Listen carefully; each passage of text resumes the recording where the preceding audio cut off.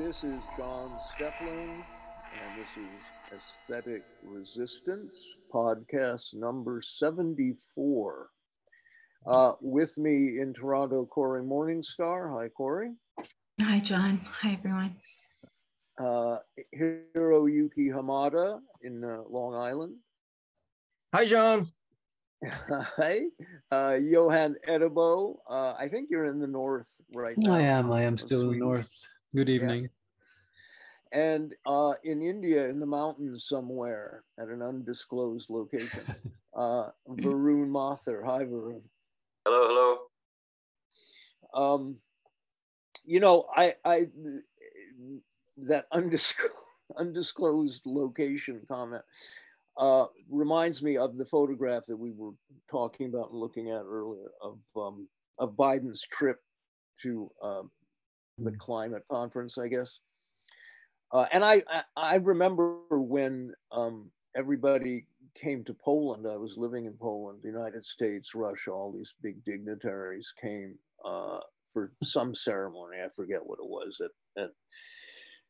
to honor the victims of World War II or something. Anyway, and they ended up at a death camp, as I recall. But anyway, the point was that it was in the middle of a blizzard the day that all the dignitaries arrived, flew in, and the city was shut down, and you couldn't get anywhere, and there were buses and trams were stopped, moving very, very slowly, and it was like -15. It was incredibly cold, and there was the famous photograph of Dick Cheney wearing some sports parka, while everybody else was in a black long overcoat.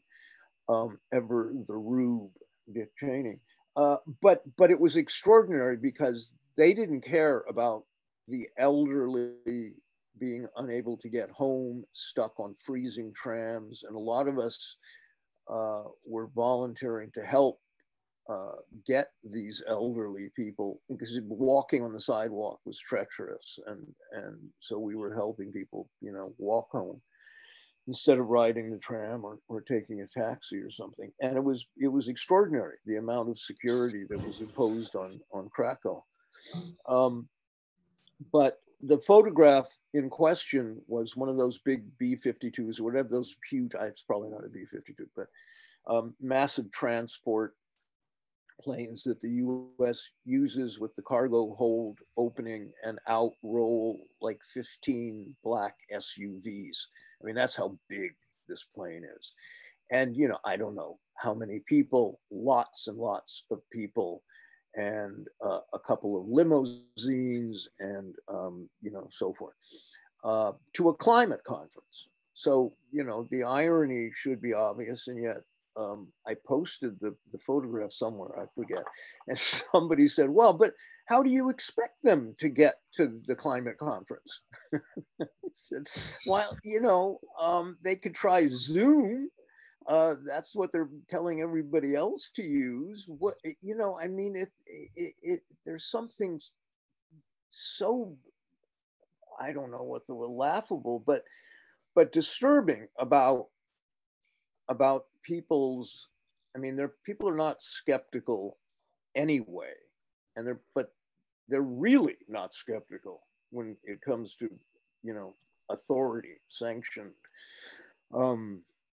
official bodies of authority. It's just, well, but that's what presidents do, The guy said, and because, Biden's probably very vulnerable when he travels. And I thought, yeah, so don't travel, man. If you're worried about climate, if you're really worried, you would have a Zoom conference, right? And everything would be shut down. They'd be stopping everything if they were really worried, because it's apparent to me that the people driving this climate agenda, whatever one thinks about it, however legitimate or illegitimate one thinks of it, you would assume they would be behaving differently if they believed their own story. Anyway, so there's a whole bunch to talk about. This is 2 weeks since the last podcast instead of the usual 3 weeks. And there's a bunch of topics, a bunch of things going on. So who wants to, Johan? Yeah, I can just tag along here because I think it's interesting that that's something you just mentioned here, something you just said is going to have you branded as a purveyor of Russian conspiracy theories or something like that at the moment. So I've been thinking a lot about this. I mean, how you're supposedly a Russian shill for pointing out the problems of the U.S. Western hegemony, and that you're actually, you know, it has something to do with Russian conspiracism to question the geopolitical implementation of the climate emergency narrative. You know, to say that maybe it doesn't really benefit the third world, and just maybe it's kind of being spun in accordance with Western corporate interests. You know, such an absurd thought. And I think this reaction is something really, really interesting, because when you add some historical and political context almost wherever you find it, it really bespeaks this incredible ignorance and irrational state of the Western mainstream discourse. Just as an example, I mean, if you look at the list of coups and coup attempts that admittedly were fomented by the CIA and by British intelligence during the post-war period, so it's really quite telling that even self-identified leftists will mock you as a tinfoil conspiracy theorist for asserting something like that there was U.S. involvement in the 2014 coup. And I think we've talked about this before, but there's this disconnect between the actual facts of the situation on the ground and the narratives that people in general seem to have internalized. And I think that's really only explicable as a phenomenon of a unique and unprecedented level of propaganda, really. Right, right. Well, I think it is, and it becomes, of course, a much wider kind of conversation at a certain point, because it's about how and why people believe what they believe, not just politically, but about anything. And we've all been talking a little bit about food, the evolution of food, because there's a sudden marketing press going on about artificial meat, that real meat is bad for you, it's bad for the environment. This is the one that really gets me, I have to say. And so, you know, that there was one video that was making the rounds about soon your meat will be 3D printed. And they showed this stuff that looked absolutely unappetizing. I mean, you know, you wouldn't feed to your pet. And you know, there's all these startup companies and a lot of money going into this to push for this. And I was thinking how when I was a boy, my mother would go to the butcher and get meat, and you know, there's hardly any place that has actual butchers anymore that will give you a cut of meat that you want and so forth. I thought it would be so interesting as a thought experiment if you could go back in time. If I could go back to when I was 10 years old and eating dinner with my parents and family, and you know, to examine that food and see and compare it to the meat that you get today in the United States anyway. And I suspect the difference would be really profound, actually. Because bread has been destroyed. We've talked about the corruption of wheat. Store-bought commercial bread that you buy today is just horrible stuff. You know, it makes you fat and stupid, essentially, and it's very, very unhealthy. But the list goes on. I mean, there's endless amounts of stuff. So, you know, there are pockets of people who insist, usually very rich people, who can afford to buy sort of bespoke, you know, meat or poultry or even vegetables and so forth, and are obsessed with organic and go on and on and on. But I think for the average working class, at least in North America and Europe, the quality of cuisine has deteriorated profoundly over 60 or 80 years. Probably far more than I think people realize. Anyway, Varun? Yeah, I think Oh, yeah. Okay. I'm sorry. I can't read who has their hand up here. Yes, Varun. Varun. Yeah. So I mean, I had a few discussions about the wheat and the bread stuff and the rice as well, because it's like Johan was saying, that it's the level of propaganda is sort of unprecedented, I think, in our time in human civilization, because it's become impossible for people to, it seems that it's become impossible for people to parse industrialized systems versus what natural systems used to be. And therefore, there can't be any discussion about using pesticides and harmful chemicals in growing food in industrialized manufacturing setups, right? Like, so it could, that kind of reflects into the meat industry, into any kind of vegetarian industry that you can imagine. And all those chemicals are making people sick in all kinds of ways.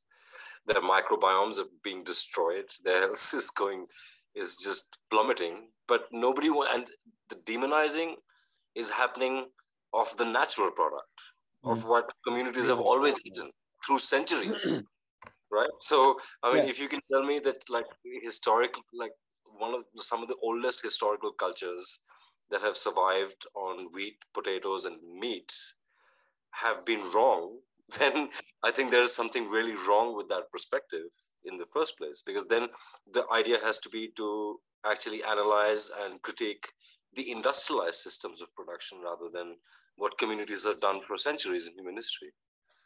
Right, right.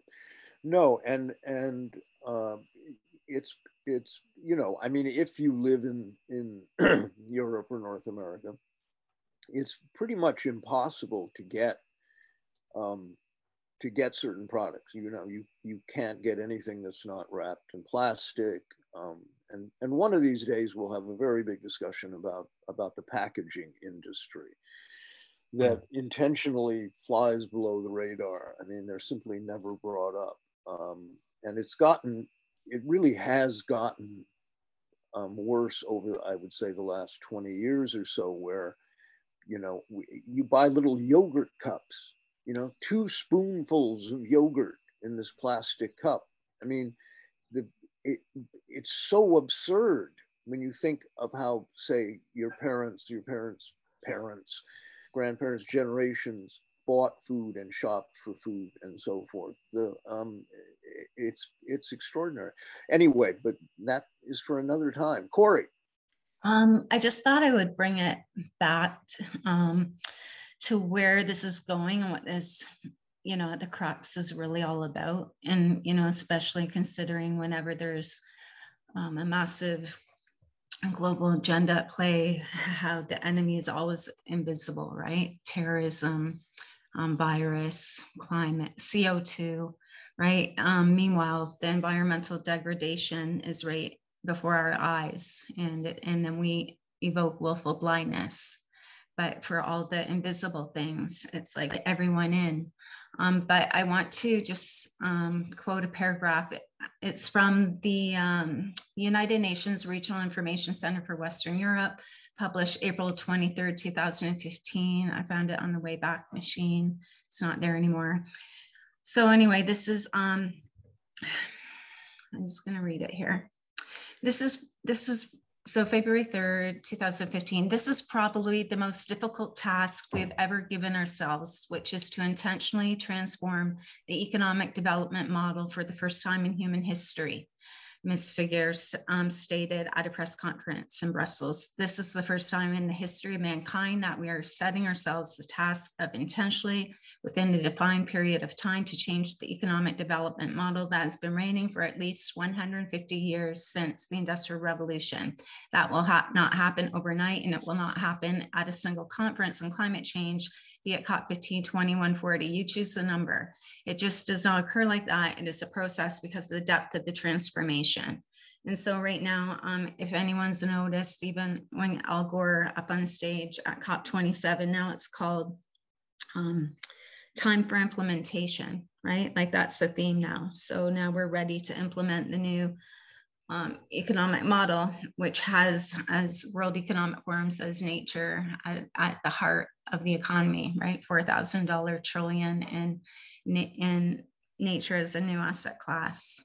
And so and then I just wanted to touch upon that. The people involved in that, for instance, one of the main people is Johan Rockström, who actually sits on Greta Thunberg Foundation on the board, right? One of the leading scientists. He was at the Stockholm Institute, and now he's at Conservation International as the chief scientist. Conservation International has on their board, who they have, let me just see. I'll see if I can find it. Like military, people from military corporations, that type of thing.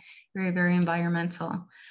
Anyway, it started with Robert Costanza in a leading paper published in 2010 with Rockström, basically the safe operating space for humanity. And there it's sort of laid out, that's sort of the guide for quote unquote sustainable development, which is the assigning monetary price to nature. And that's used by the UN, governments and NGOs and corporations around the globe, which, it's taken a long time to get that framework for the accounting put in place. But now it is pretty much in place. And so now that is commencing. And then I just wanted to touch upon, it's really bothered me for quite a long time, especially during the COVID thing, where it just became so transparent that all the science is basically in the pocket of whoever financed it, right? And just can't be trusted. And I've always wondered where all the voices, all the climatologists, the Black climatologists, the climatologists from the global South, Asia, and everywhere else were. And I was super interested in the past couple of weeks to find out through a bit of digging that China has only published maybe 10 climate papers, and they focus strictly on pollution.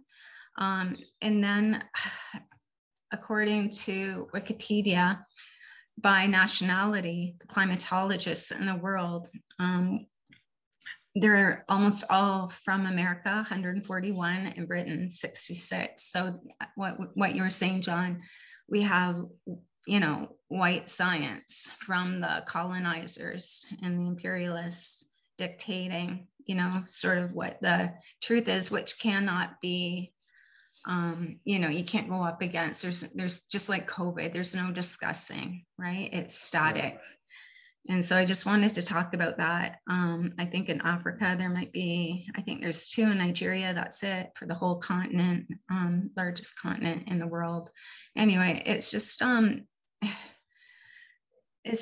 really, really wrong. And again, why is this okay? Like, why are we not pushing back about this? Why is there no questions? I mean, I've written a lot about climate, but I'm not so wedded to what I have written that I'm not willing to still, look at it and be prepared to be wrong. I mean, there's no doubt that they're exploiting, the ecological crises to put in a new system to reboot the capitalist system, to keep it expanding, to secure their own positions in the class hierarchy.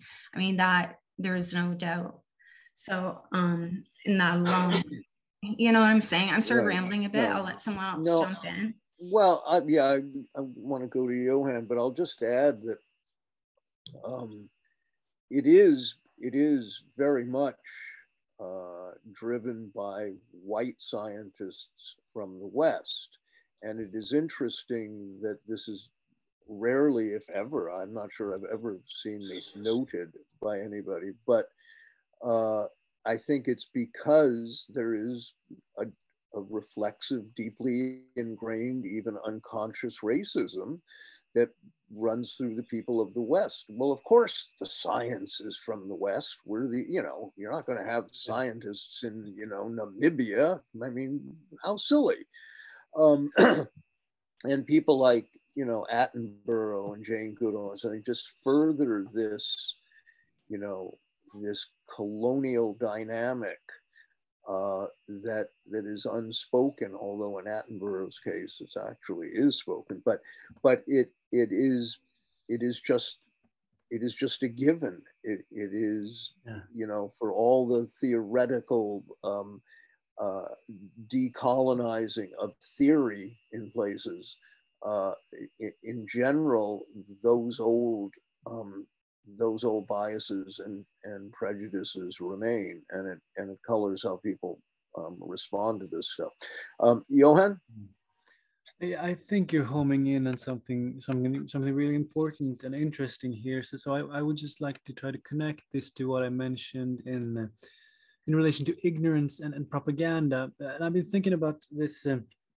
Well, you know, if you ask your local leftists, your left-wing party functionaries, social democrats type people over here, if they know this story about the United Fruit Company of the 50s, so I mean of the early 20th century, and you know how this company basically totally dominated several South American polities in the 50s. You know, it basically could shape their entire economies because they were so export dependent, and they had total control of the land and could enforce and exercise power from that anchoring point.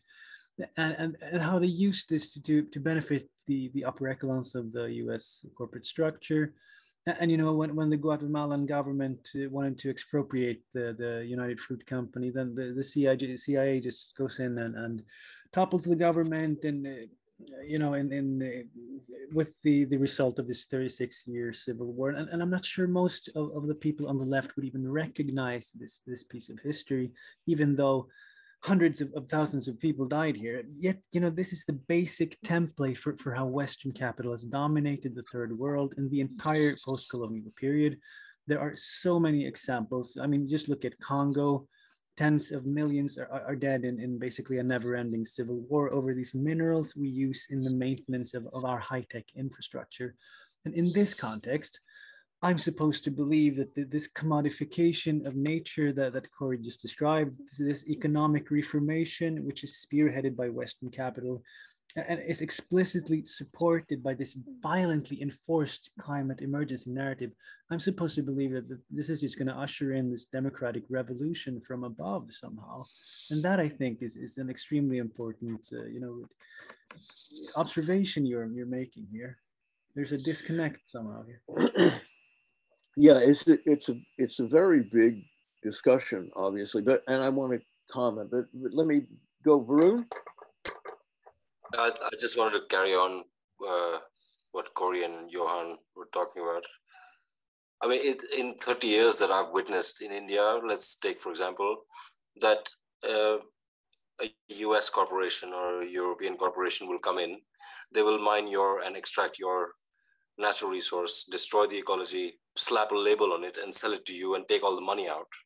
And after 30 years of that kind of heavy mining for fast moving consumer goods and hyper consumption, you're going to tell these countries where all the mining is happening that something is fucked up. So now we're going to fix it with a new financial model, and we're going to help you try and fix it. You know, like, this is just so neurotic.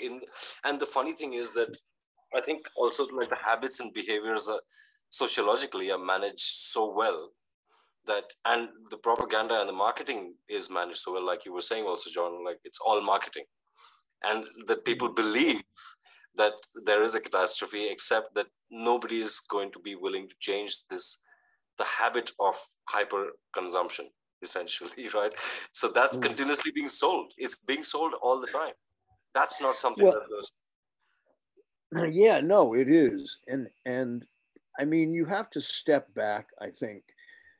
One has to step back, not you, Varun. One has to step back and look at what what the message is for this particular marketing campaign, right?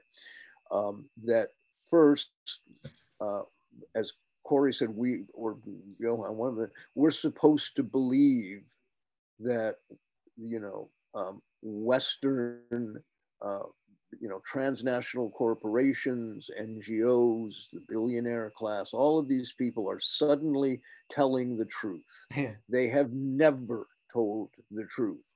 And there's an absolute, indisputable, factual record of habitual lying and dishonesty, subterfuge that has gone on for 80 years. But now they suddenly care about the planet, in quotation marks, and the thing is that if, because I started to say, what are they actually saying? They're saying that mankind, industrial civilization, is destroying the planet and contributing to global warming.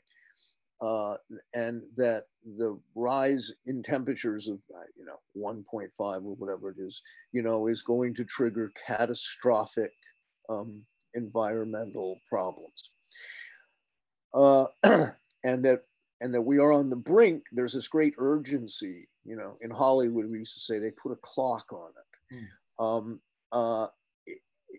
There's this ticking clock that we have to do something now, and all the little green avatars, from Greta to the new African girl who was apparently her heir apparent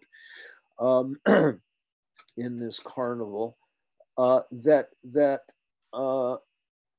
we have to act. We, the people, the planet, mankind, has to act quickly, and yet, and of course, there's a massive positive response to this. There's tons of people out there who are, willing to eat bugs and artificial 3D printed meat and whatever the hell else is being suggested. They think, yes, right, of course. None of these people are willing to give up their cell phones. None of them have the least idea what goes into the making of cell phones, what the mining industry is doing in terms of environmental destruction. Nor is the leadership of the West at all interested in curbing military interventions, which is just, if you go back to the breaking up of the former Yugoslavia, the spikes in cancer across that region are just very dramatic increases in all kinds of cancers, because the ground is poisoned with depleted uranium and other chemicals and toxins. This just doesn't, it doesn't make a ripple in people's minds, because this is back to Guy Debord, the spectacle, right? This is not what people ingest. It's not what they see in the New York Times. It's not what they see in Hollywood television shows or movies. It's not what they read on their cell phones, if they read much of anything anymore. So you have the true believers of the West, that white bourgeois, 30% educated, increasingly, economically sort of living in precarity of an unprecedented degree, but still relatively comfortable people. And they tisk, and they think, Greta's great, and they think all of this stuff is great, and green capitalism is great, and we have to stop doing this stuff, and we have to change. And they text that to each other on their cell phones. Nobody is actually suggesting real change. Yes, there is a crisis of pollution. There's a crisis of free water, clean water rather. There's all kinds of plastics in the ocean, microplastics, all kinds of things that have contributed to what we see in an incredibly unhealthy part of the Europe, North America. We've seen sperm counts. That's the latest story. Male fertility has dropped off a cliff. Reproduction is down. 1 in 4 Americans takes antidepressants. Diseases, stress-related diseases are causing heart attacks and obesity. All of these things are way up, not to mention whatever the possible potential negative effects of the enforced vaccines have been.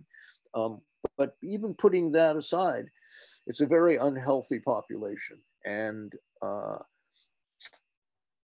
yet everyone is obsessed with temperature, you know, nothing else. 2 degrees temperature, that's the trigger, and people get extraordinary. Like I had people get hysterical about tobacco the other day on social media. I don't even want to go there, but you know, I had to sit back and light my cigar and, you know, calm down a little. Anyway, Johan. Yeah, I'm perfectly, as you say, willing to believe.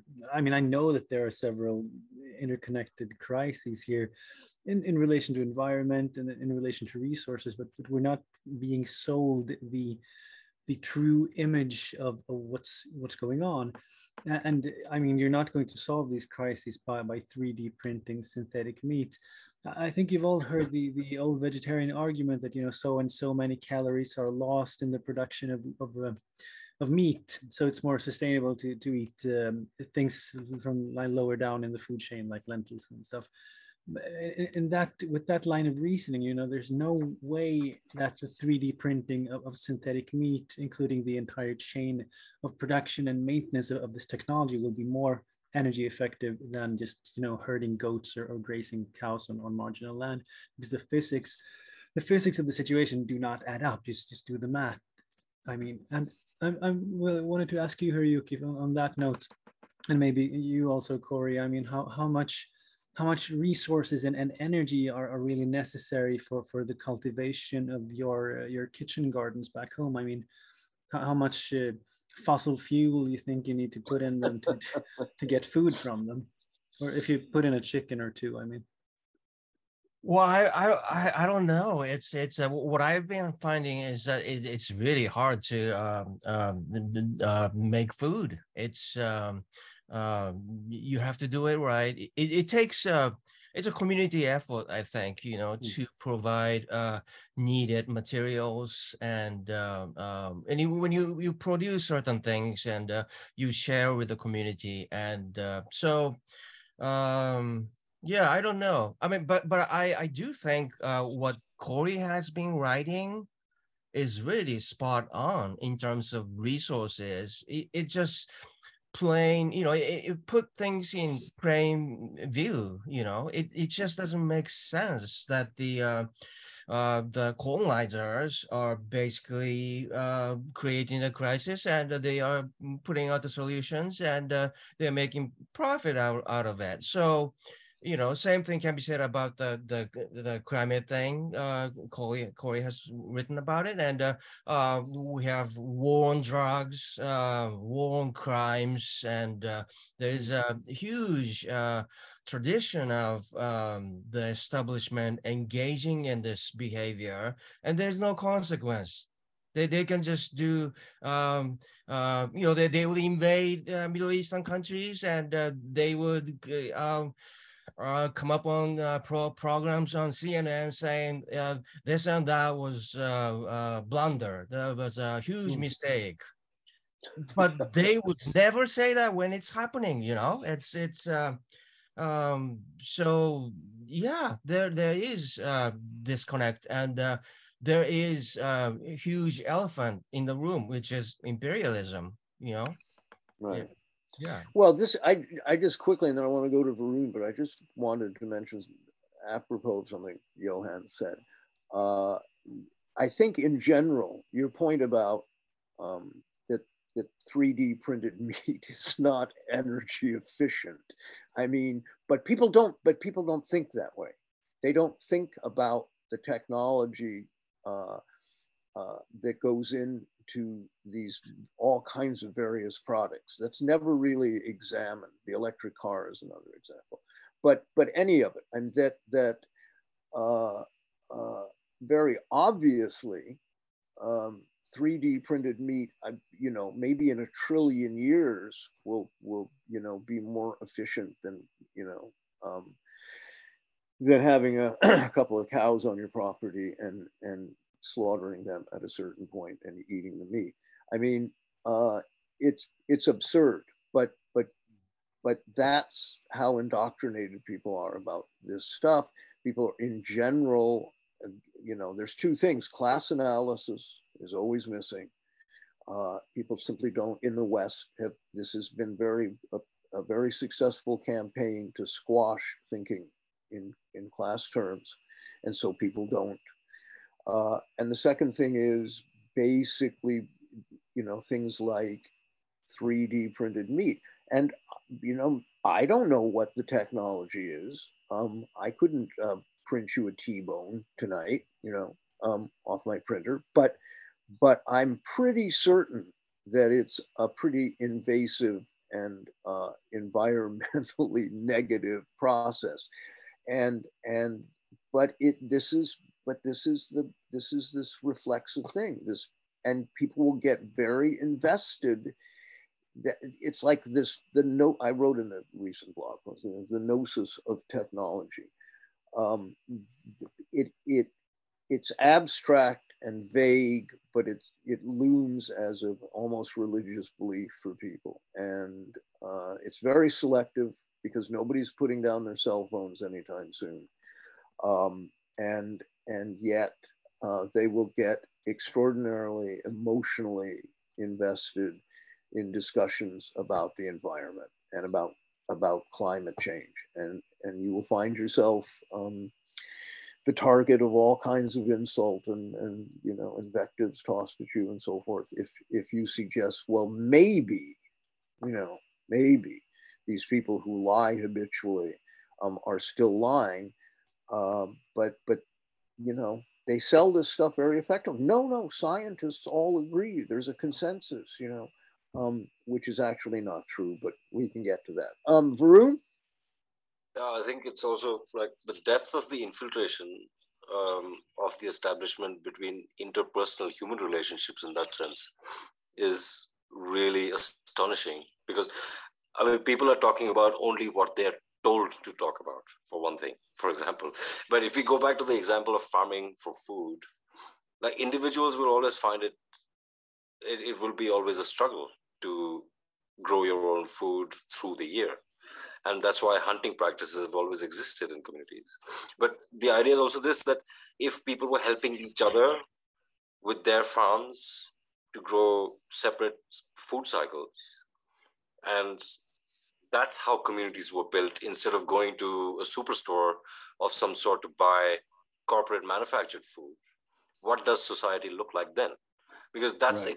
that's what I mean, is that they have I mean, the establishment has managed to divide people from depending on each other and only depend on the establishment or all the needs that we have. Forget about desires, you know, like now we don't think about growing our own food or making our own houses. Now we're only caught in the loop of what's the next Netflix show, or what's the next news cycle scandal, or when is the next iPhone out, or whatever.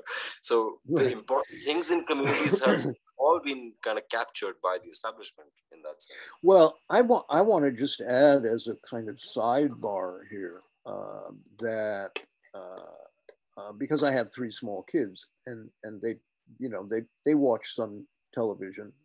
You know, they liked Paw Patrol, and now they watch Sonic, and they have their favorites, but they don't watch very much. And left to their own devices, they hardly ever watch it. They would rather, you know, run off and invent some magical world on their own. But if you go to YouTube or Netflix, or, you know, in Norway, NRK, and you look at the menu of children's shows, and I don't know where the stuff is produced. A lot of it is produced in Hong Kong and Taiwan, but infinite numbers of computer drawn shows with no narrative whatsoever, usually no dialogue, just photographs and sort of synthetic music, not photographs, images, computer generated images of tractors or whatever it is, doing different weird things, and it's very ugly and incredibly repetitive. Then you get to the stuff for adults. There are hundreds and hundreds and hundreds of shows. There's one called Primitive Building or something about, and it shows, it's all weirdly racist too. It shows a bunch of Thai and Vietnamese, Cambodian guys out there digging with stones and tools, and they build this little swimming pool in the jungle, we're supposed to believe. And of course, it's been proven to not be true at all. They have, massive tractors and, whatnot coming out there, and steer skid roller, those things kind of. So it's all been built, and then they edit out all that stuff, and you see these barefoot guys in shorts building this stuff, and millions and millions and millions of views for all of this stuff. If you go to Twitter, who has the most follow? I mean, the Kardashians still, I think, have more followers than anybody. And go to the Kardashian feed. There's nothing said on there. It's extraordinary. So from computer generated tractors for children to, the Kardashian Twitter account to these weird pseudo survivalist videos, this is exactly how brain dead Western society is now. I mean, this is it. I can't watch this stuff for 30 seconds without like having an aneurysm or something. It's so extraordinarily stupid, and offensive and ugly. It's all so ugly. But there's apparently a lot of people out there who watch this stuff. Johan. Yeah, but don't worry, man. You're not going to have an aneurysm. You're not vaccinated. But I mean, what you say here, what you term the gnosis of technology, I think this is also a very, very interesting and important discussion. That I mean, we could maybe devote many hours of digging into this. But I think that there is this is magical belief in the omnipotence of technology. And that's basically the same idea as this myth of eternal growth at the heart of capitalism. Throw money at it, and the markets will somehow find a way, even though the resources are finite. I think this cargo cultish idea can be connected to David Hume's notion that cause and effect are separate things, and that anything in principle can emerge out of nothing. Basically this idea of something from nothing. And I think this anchors the entire modern mythology of capitalist scientism in so many ways, and is not least reflected in these ridiculous notions of eco-friendly 3D printed meat. But also, I think our racist ideas of superior Western civilization, contrasted by these primitive economies that you touched upon just now, are also integrated in all of this, because we have somehow found the key to this horn of plenty, and these primitive people haven't. And that's, I mean, therein lie our superiority. Well, one of the kind of fulcrums on which this something out of nothing, because I think this is a very insightful observation, and but one of the moments in which something profound changed, and I hate to say it was Naomi Klein's No Logo was she made this observation, but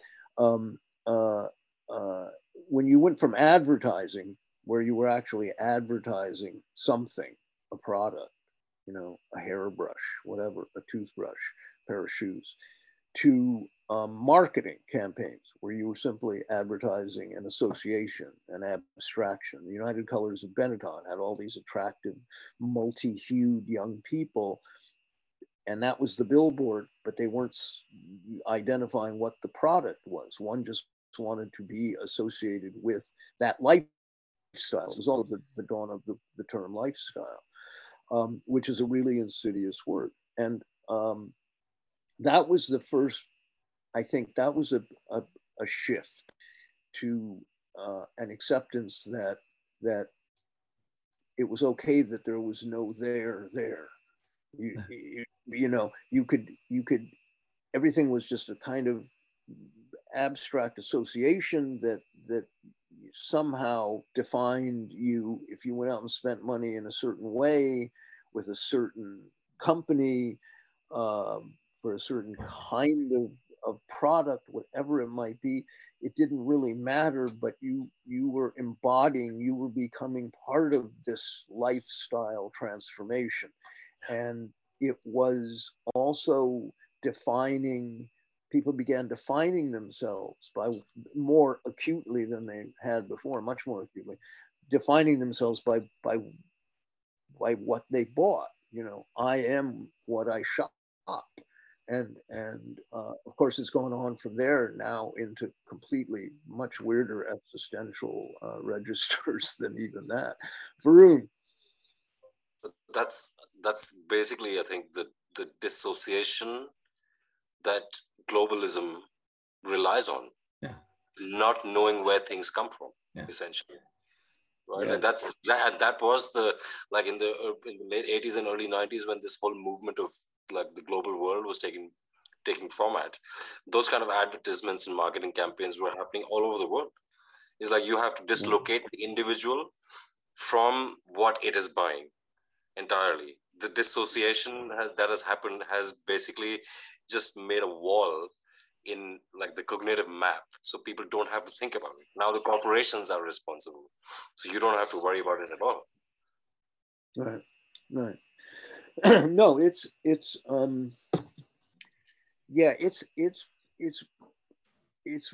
really startling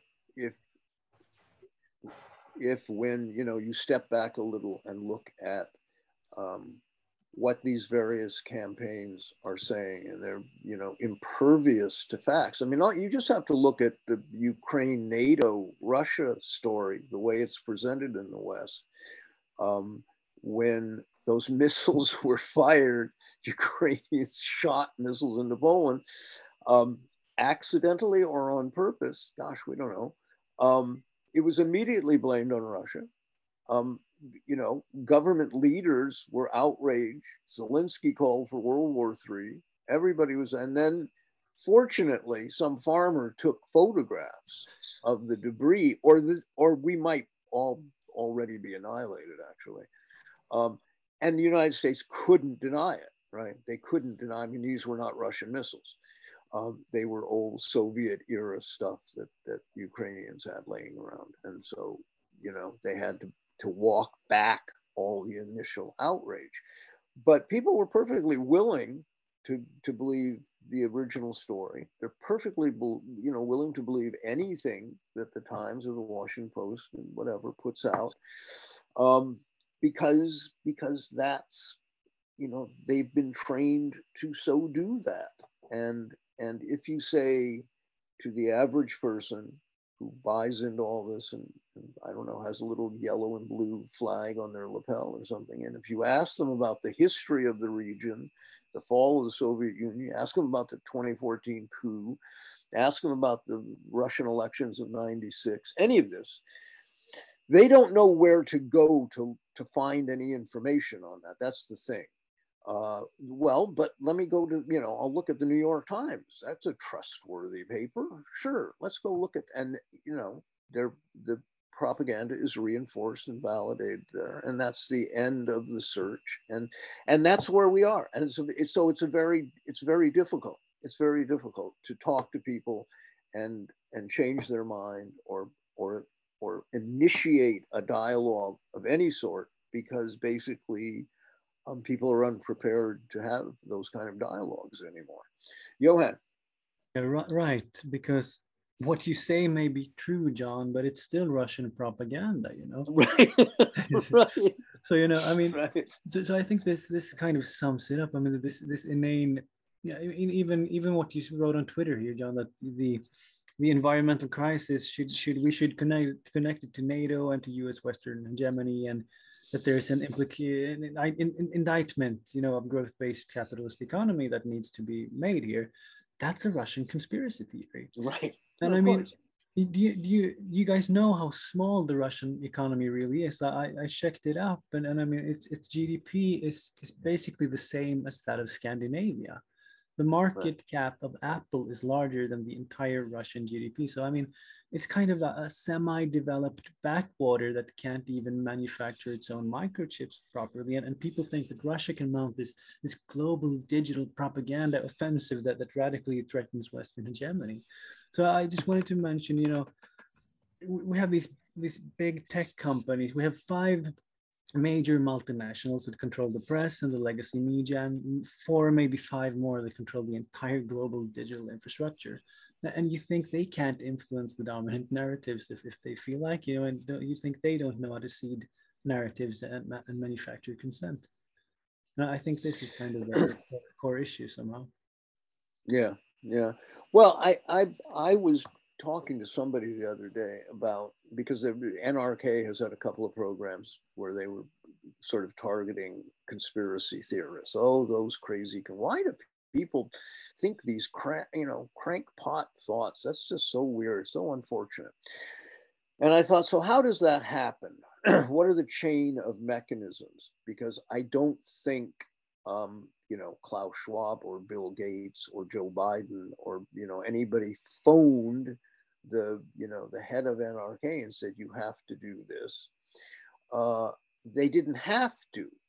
The head of programming knows what would upset people and what wouldn't upset people. He knows what the dominant narrative is and what is being stigmatized and made fun of. He's going to avoid that. He's going to join in the chorus of ridiculing that stuff. He will opt for the safest, most widely approved position, political opinion that's available to him, and that's what he's going to do. And that goes, you know, each step down to the actors involved. Even is nobody has to coerce them.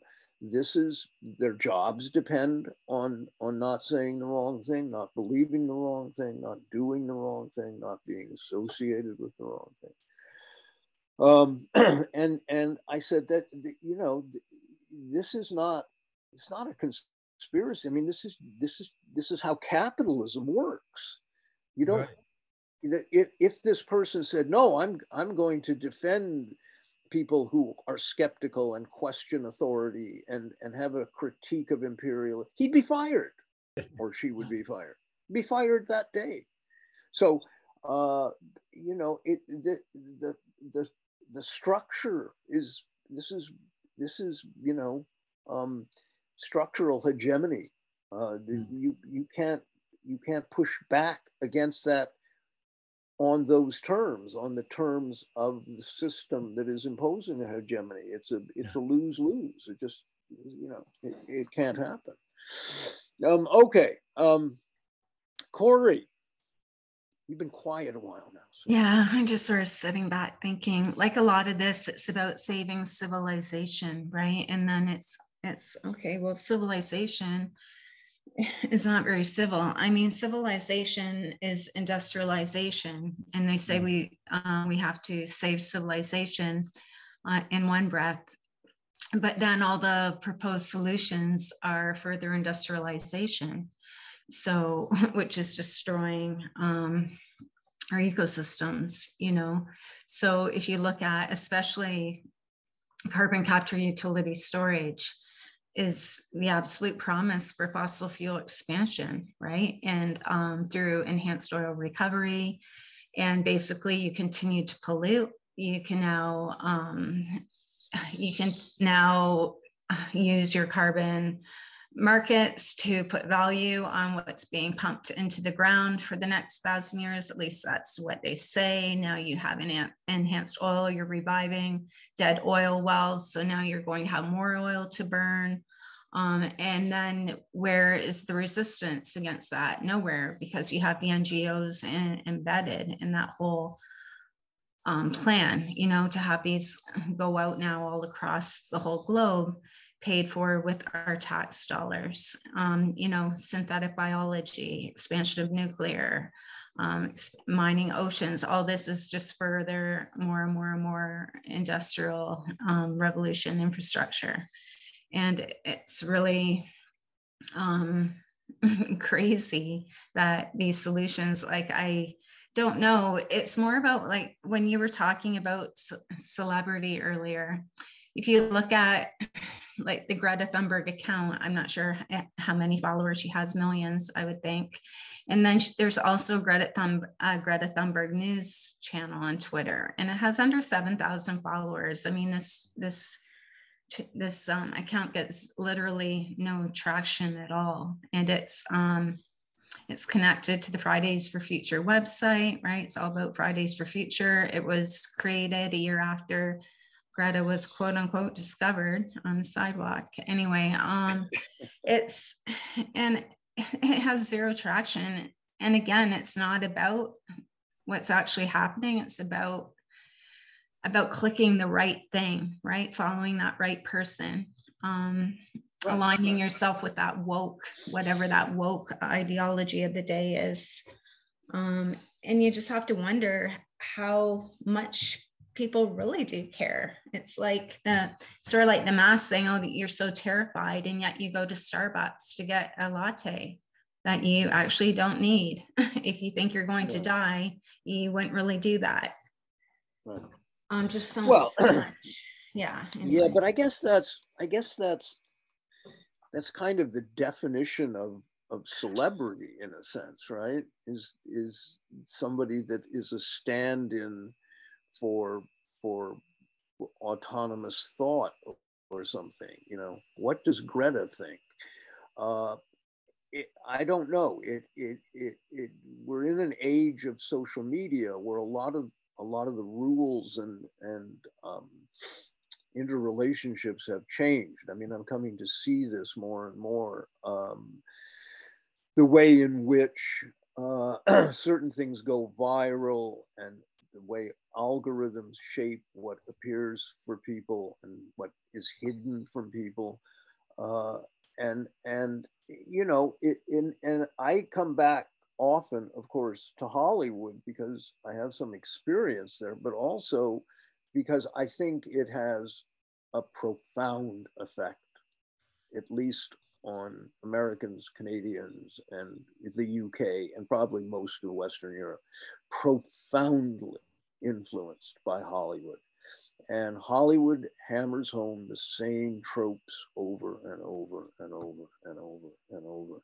And the shows could not possibly be more jingoistic and rudimentary and simplistic than they are now. It's really quite remarkable. And that, you know, oh, there's a new show with, you know, whoever, and people watch it and they associate, they like that celebrity. The show is saying a certain thing, so they internalize what the show is saying because they like that celebrity, not for really any other reason than that, I don't think. Anyway, okay, Hiroyuki and then Varun. Yes, I really the stuff about structural pressure is really intense, and it's actually really amazing that it's as if there's a will of its own, and it's always working for the empire. And I mean, of course, that proves the fact that it is a structural mechanism of the capitalist hierarchy.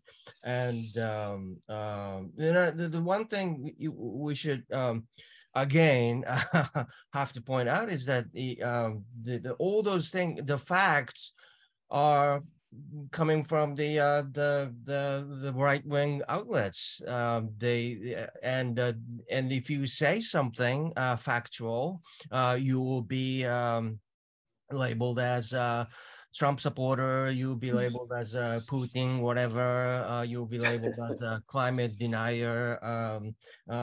So there is this structural pressure kind of forming this conflicts among the people. And when that happens, you know, the topic is normalized. And when it's normalized, you know, people just consider it as an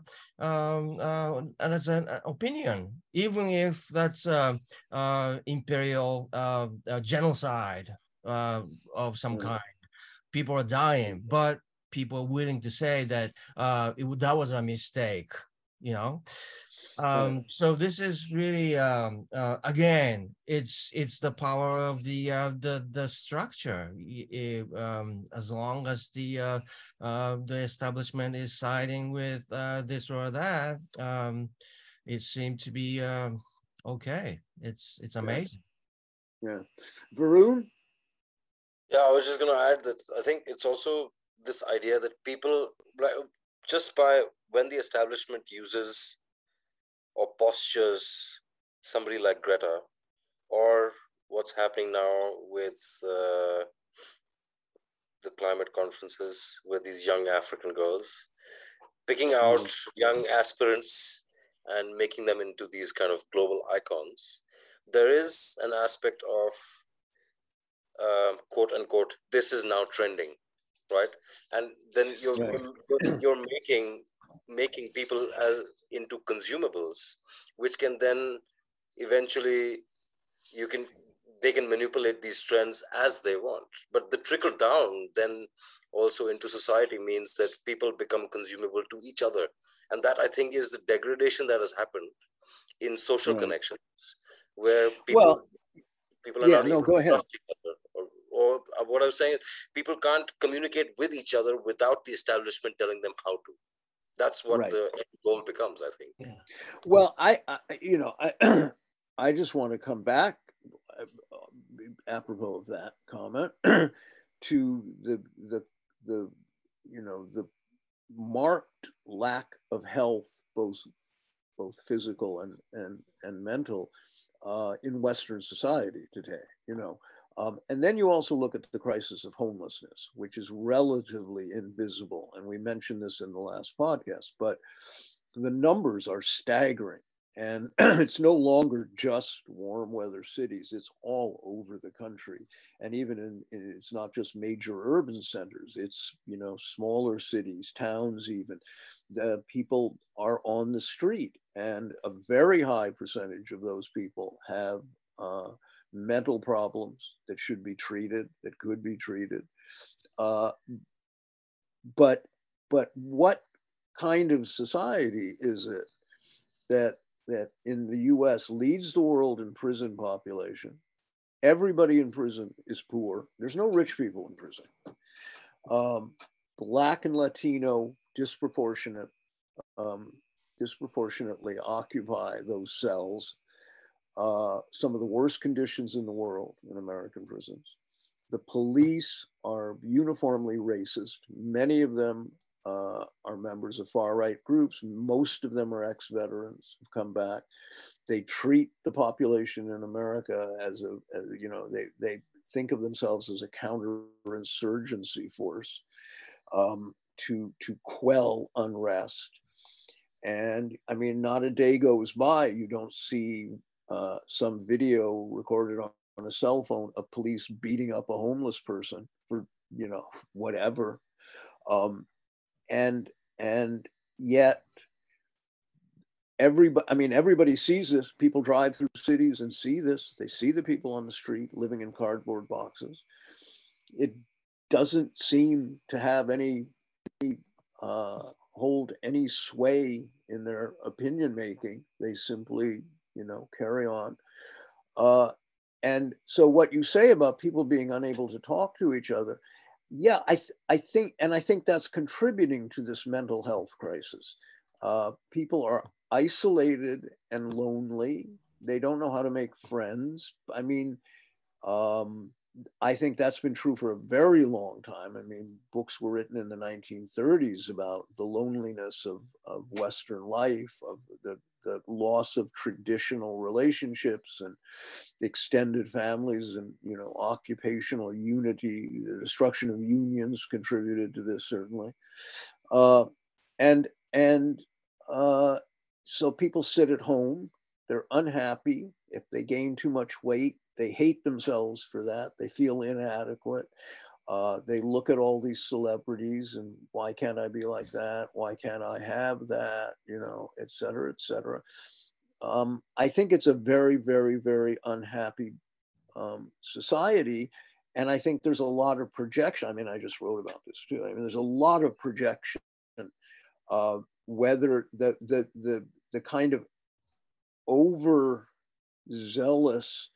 and emotional hatred and anger directed at people for not wearing a mask, for voicing some opinion sympathetic to Putin, for questioning vaccination, all of these things, for for defending tobacco, people, that hysterical anger, the shunning of people, they won't talk to their previous colleagues because they hold one of these triggering opinions. This is all a projection. I think there's a level, it's like the superego has come in and found suitable targets for what is a corrosive, deep, seething rage that maybe is mostly directed at the person, him or herself. I don't know. Okay, that's the end of that rant. Hiroyuki. I totally hear that. It's an enraging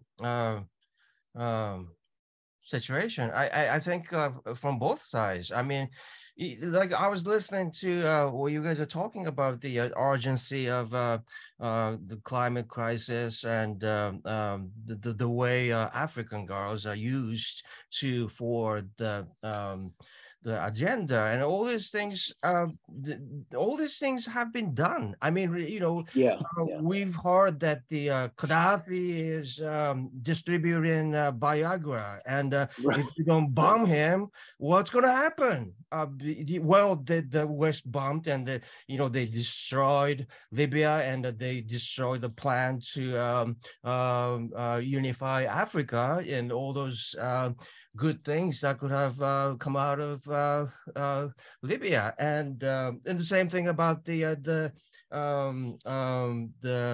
Greta Thunberg, and I mean, I was just thinking about that North Korean girl, who was crying on TV, crying about her escape from North Korea. They have to bugs, and her mother died, her father died. I can't remember the details, but it turned out everything was lie. It was the whole propaganda. You could go back to the Syrian girl. You could go back to the babies torn from incubators. You could the guy behind all of it fabricated in every single it's being all done, and it's still the same patterns. Well, the African girl, the new heir apparent to Greta was like the Volkish, Elsa the Nazi she-god or something. She had all that resonance, blonde, pigtails, wholesome. But now with this African girl from, I don't remember what country she's from. This is like is where? Ghana, I think. Yeah, Ghana. Okay, Ghana. It's a new minstrel show. I mean, this is just repurposed minstrel shows for Western white audiences. I don't know. It seems obvious to me, but anyway, Varun. The positioning is exactly in line in what the establishment movements have been, because I think Corey had posted on the Telegram group, and I'll look for that link, about a statement of this guy who's saying that now to help, that the South is going to help the North retain balance and bring the economy back, and so on and so forth. So I think the Greta icon was to infuse a lot of guilt in the West, and now the African girl is being used to justify how the new methods and the new movement and the new infrastructure is going to be put into place. So that's it's really very disturbing to think of it like this, but I think that's exactly what is happening. They're using these perfect icons to justify their movements. Right? I think that's a really smart comment. Yeah, it is. Can I jump in, because I can't even find my hand up thing on the Zoom? I mean, it's just unreal that the global south has contributed so little, to the crisis. So why are basically the Annex 1 states in charge of the solutions? I mean, that doesn't make any sense at all. That's like the Pentagon being at the helm of the peace movement. I mean, it doesn't make any sense at all. Like, Right. they're the ones that haven't destroyed the planet. They're the ones that haven't created all the pollution, and that surely they should be the ones in charge, not the very people who have done all the damage, right? And then this whole thing with the World Bank and the IMF and that girl, I mean, now they're not even hiding it, because why? It's like people don't care if it's fake. So in this article, it talks about this girl and her speech at COP27, I think on Friday, was all over the media, right? Her little speech. She's from talent shows. So this is talking about her meeting with the IMF director and the World Bank president. And then it says in the article that she released new beautiful photos on social media, stepping out like a big girl. Nakia, who won TV3's Talented Kids Season 10, while just 7 years old, is looking all grown up as she showed off a corporate lady look in her latest photos. And it goes on about her outfit and that. I mean, it's become complete parody, right? And now we have these global institutions as basically the new reality show for these kids. That's your ticket to stardom. If you can get a gig at the UN or at the World Bank or wherever now, that's your ticket. And it's all becomes just so unreal. No, it's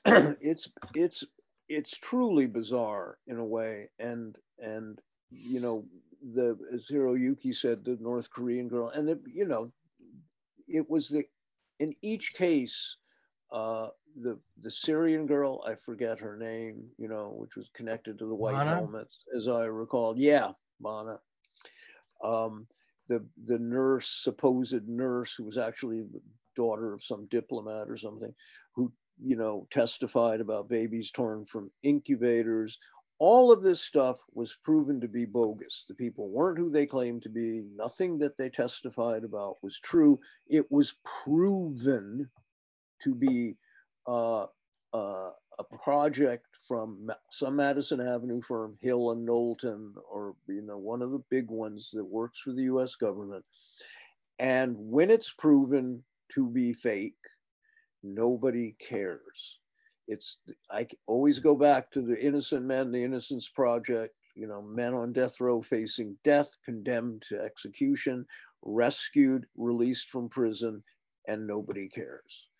Because you're right, they prefer the fake. I forget who it was that said that. Not only do people not care that it's fake, they prefer that it be fake. And I think that's the next step in these existential registers of dislocation, right? I mean, it's all, life is a screen, and people have, as the men, as their sperm counts drop, and they sit at home and eat Cheese Whiz or something and watch this crap on television, computer generated tractors going in circles. I don't know. That's humanity today in the West. So Johan. Yeah, it's amazing. Yeah, so a lot of the stuff you've been talking about here kind of connects to Guy Debord, and I have this excellent quote from him it's basically one of his main definitions of the spectacle, and it really connects with not only what you said about brand marketing, United Colors of Benetton kind of deal, but also what Hiroyuki said about the structure of a hierarchy, and especially what you just talked about here, John and Corey. Anyway, I'll just give you the quote. So it's about the spectacle. Understood in its totality, the spectacle is both the result and the project of the present mode of production. It is not a mere supplement or decoration added to the real world. It is the heart of this real society's unreality. In all of its particular manifestations, news, propaganda, advertising, entertainment, the spectacle is the model of the prevailing way of life. It is the omnipresent affirmation of the choices that have already been made in the sphere of production and in the consumption implied by that production. In both form and content, the spectacle serves as a total justification of the conditions and goals of the existing system. The spectacle is also the constant presence of this justification, since it monopolizes the majority of the time spent outside the modern production process. I think this is very sums up basically what you just said. Yeah, it's great. No, and Society of the Spectacle was written in 68 or something. 20 years later, he had a book published, comments on Society of the Spectacle, 20 years later. And in some ways, it's an even better book. And I really encourage people to look for that and find it. He was, breathtakingly prescient and prophetic, amazingly so, I think. So yeah, okay. We always publish links with these podcasts. I don't know how many people make use of them, but I hope people do, because I feel it's important to underscore that the five of us here do not just make things up, and we can, and we try in these links to provide the background, the factual studies, the evidence that we can to reinforce what we're saying. We don't just off the top of our head say, this is this and this is that. But we actually try to come up with evidence, and so I hope people make use of those links. And there's always a lot of them, so I get that it's a little overwhelming sometimes. All right, final thoughts from anybody? I think we're at the final thought stage. Now, don't all speak at once, please. Corey, any last? Why did you call on me? I'm buried in information. I have so much information in my brain that I can't even write. It's so hard for me to write because it's overwhelming. But anyway, I'm working, and as soon as I'm done, hopefully you guys can all read through it, and we can have another program discussing what's in there. Great. Okay. Yeah. All right. Varun, Hiroyuki, anybody? I just want to say to Corey that it'll be great if you could sum up a situation from your perspective. I think people would appreciate what you can say on what we talked about. Maybe another article, maybe, I don't know. I'm doing my best. Yeah. I will say that we're all on social media in different places, and there's stuff posted, and it's a toxic environment, and I understand people who loathe it and won't go to it, but I don't know any other way to get a lot of this stuff out. But we can all be followed on social media as well. If that's worth anyone's time, I sometimes wonder. But yeah, I mean, this is scratching the surface of a lot of material and a lot of stories. The situation in Ukraine is one. The ongoing U.S. economic sort of war on the global south, its relationship with Saudi Arabia, the isolating of India economically or attempted, the extraordinary policy suggestions from Canada, Australia, New Zealand. Now the G20 is enthusiastically supporting vaccine passports, even though the populations don't want them. China remains in some ways a great enigma, but you know, that's a topic of would take several hours to tweeze apart, and you know, but there's a ton of stuff, and it is overwhelming at times, I think, to make sense of it, and it's hard to, I think it is hard to say to people, you need to question this narrative, the climate narrative, the COVID narrative. Just question it. You know, I don't pretend to know what the answer is on any of it. I write these posts, I do this podcast, I try to, you know, but you know, I don't pretend to have answers. I just know that there's a great missing,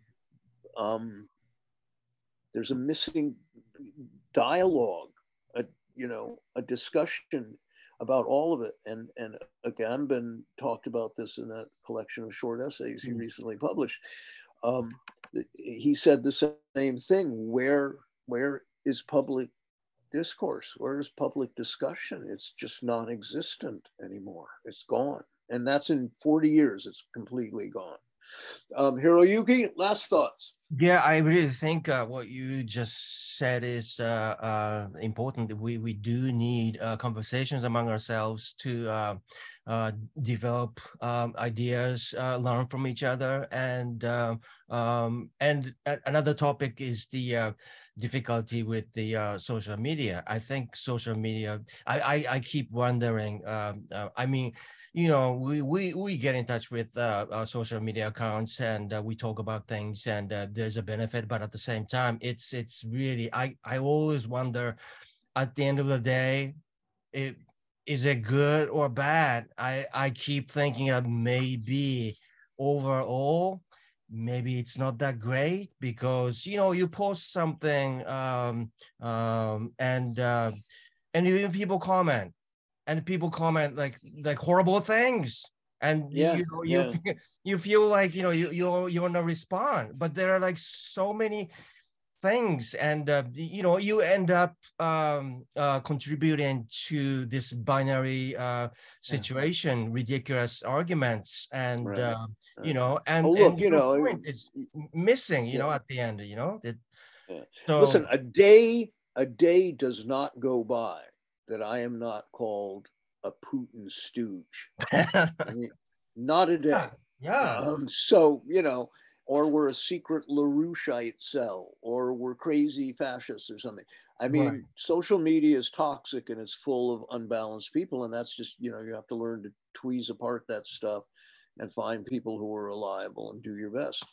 But it's hard. But in general, yeah, in the population, face-to-face, daily conversations, you know, the water cooler thing, in offices, at workplaces, people don't talk, I think, nearly as much as they did 40 years ago, 30 years ago. I know they don't. And there is that triggered response, but you know what? That's a big topic. Okay. Hey, so, John. Yep. Yes.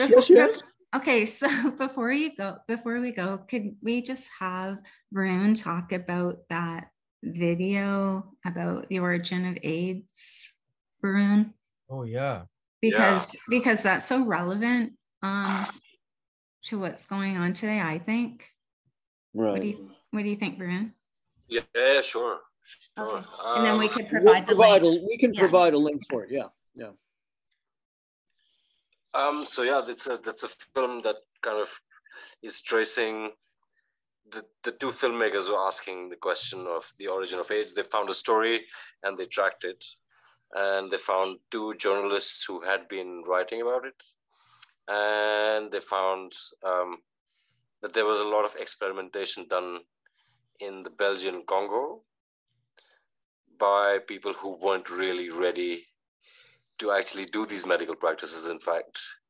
And the position is that there was chimpanzee kidney cells which were already infected with what was called SIV, the simian virus, which is how the AIDS virus, the kidney cells were used for the polio vaccine, which was used to inoculate 1 million Africans in the Congo. And that's how HIV came to be in the human race. I think the film is primarily set between 1957 and 65. That's when the events happened. That's when this polio vaccine was being manufactured in the Congo, and then eventually being sent out, because there was some kind of weird face-off between two guys who were trying to make a polio vaccine. And one of them was trained, in fact, in Philadelphia on how to do cell cultures.